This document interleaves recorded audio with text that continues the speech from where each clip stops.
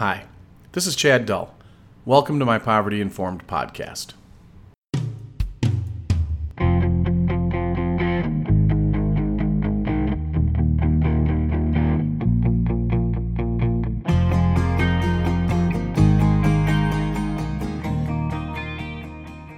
Also hoping this week to get back to doing some actual writing. I've kind of gotten out of the habit this summer because of a number of changes going on. The most exciting one is that I actually start a new job next week as the Vice President of Academic Affairs at Minnesota State College Southeast. That is very exciting, obviously. And when I interviewed for the job, I talked about this notion of poverty-informed practice and how I wanted to bring it to a larger audience. So I'm excited about that, but it is nerve-wracking. I had spent a lot of years at my prior college building a network of support, getting those ideas embedded. So I will be anxious to start writing again about what this looks like at a new place. The timing of what I'm looking at this week seems kind of ironic. I just got back from 2 days of training to get certified as a Beagle poverty coach with Dr. Donna Beagle. And we talked a lot about action planning and what it would take to lead a movement around poverty-informed practice. And when I look back last November, that's exactly what I was writing about. And I was talking about a pretty personal change for me, even though talking about myself isn't always my favorite thing. It seems to tell the story pretty well this time. And a change I had to make in my practice. And it serves as a good reminder as I evolve into the role next week. So, without hesitation, this article is called Poverty-Informed Practice in Higher Education, Changing the Reflexive No. One of my favorite moments of this year was a phone call with Dr. Sarah Goldrick-Rab a couple of months ago, and not just because of my excitement that she wanted to talk to me. I had reached out to her in January about starting an emergency fund on our campus that I wanted to model on her FAST fund, and I wanted to use that name. She had graciously allowed me to, but now we found out that we hadn't quite done it the way it was intended, and our faculty union was also applying to start a fund that we hoped to merge with. Now, I'm glad to say we found solutions, but what I remember from my conversation with Sarah was at one point she said, "I'm sorry, I didn't actually realize you were an administrator," or something close to that. It made me laugh, and it felt like a compliment, but it also made me think. What was I not doing that made me seem less administrative? She made me think about what I have come to call the reflexive no. Changing the reflexive no has probably been the biggest personal change for me since our commitment to poverty-informed practice. This era of austerity in higher education tends to make many of us in that field risk-averse.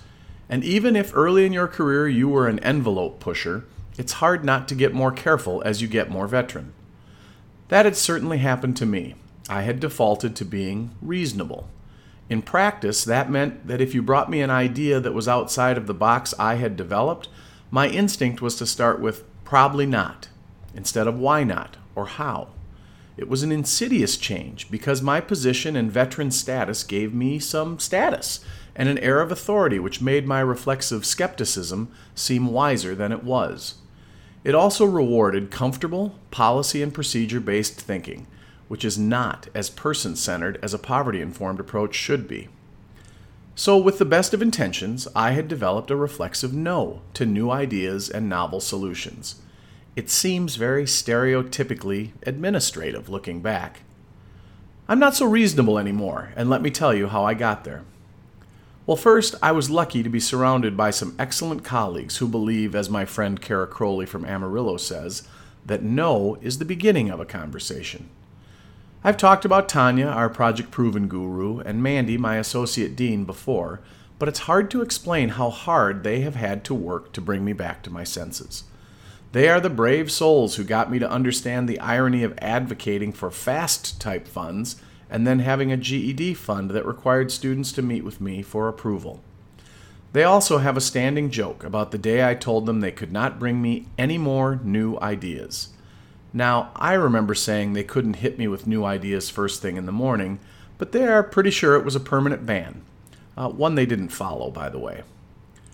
Over time, I started to see that their tendency to say yes and why not led to really good results for students. In fact, my best management of either of them was to marshal resources to support their ideas and their tendency to have a reflexive yes and not my reflexive reluctance. So, with that experience, I started to see things differently, and that meant information was processed differently. Once I dropped my reflexive and wise initial no, I could see flaws in thinking more clearly, and particularly in our lack of poverty-informed practice.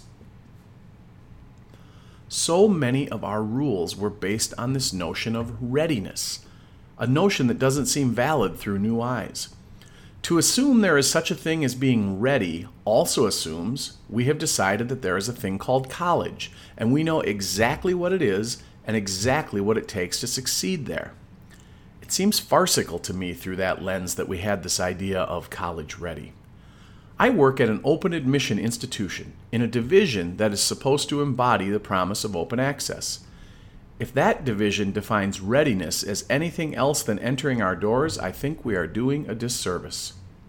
One of our tenets of poverty-informed practice is that we examine policies and procedures to find ways to support students, not punish and exclude them. I'll have to give credit to Dr. Beagle on that one, and she did bring it up this week. Dr. Beagle recently shared on social media and in the training I was in that without poverty-informed supports, a student in the crisis of generational poverty has roughly an 11% chance of succeeding. That is awful and requires us to default to yes when thinking of ways to support them and eliminate barriers. But before I shifted to yes and why not, I did not have the courage of my convictions. In fact, last winter I helped craft a student success document for our college, and one of the statements I included was, every barrier that can be removed should be removed. I predicted that would get paired out, and it was, and at the time it seemed reasonable.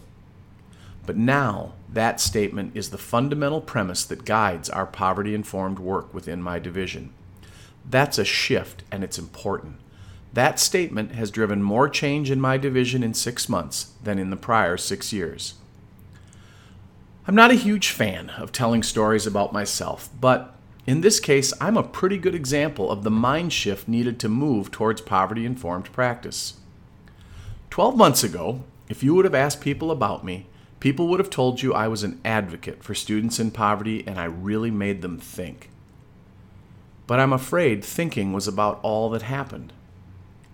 Defaulting to yes instead of a reflexive no changed everything. It made me see that our students with barriers teach us how to improve like other students never could. It made me realize that most barriers at the college are just human constructs and therefore subject to change. I've become fond of saying, just because a decision was made a long time ago, it doesn't mean it's any more valid or well thought out than one we could make today. So why not make the one that goes towards access and support? At the Real College convening in September, Dr. Darian Pollard challenged us to show raw courage and to be willing to experience good trouble on behalf of students. Defaulting to yes and losing the reflexive no seems like a good way to meet that challenge.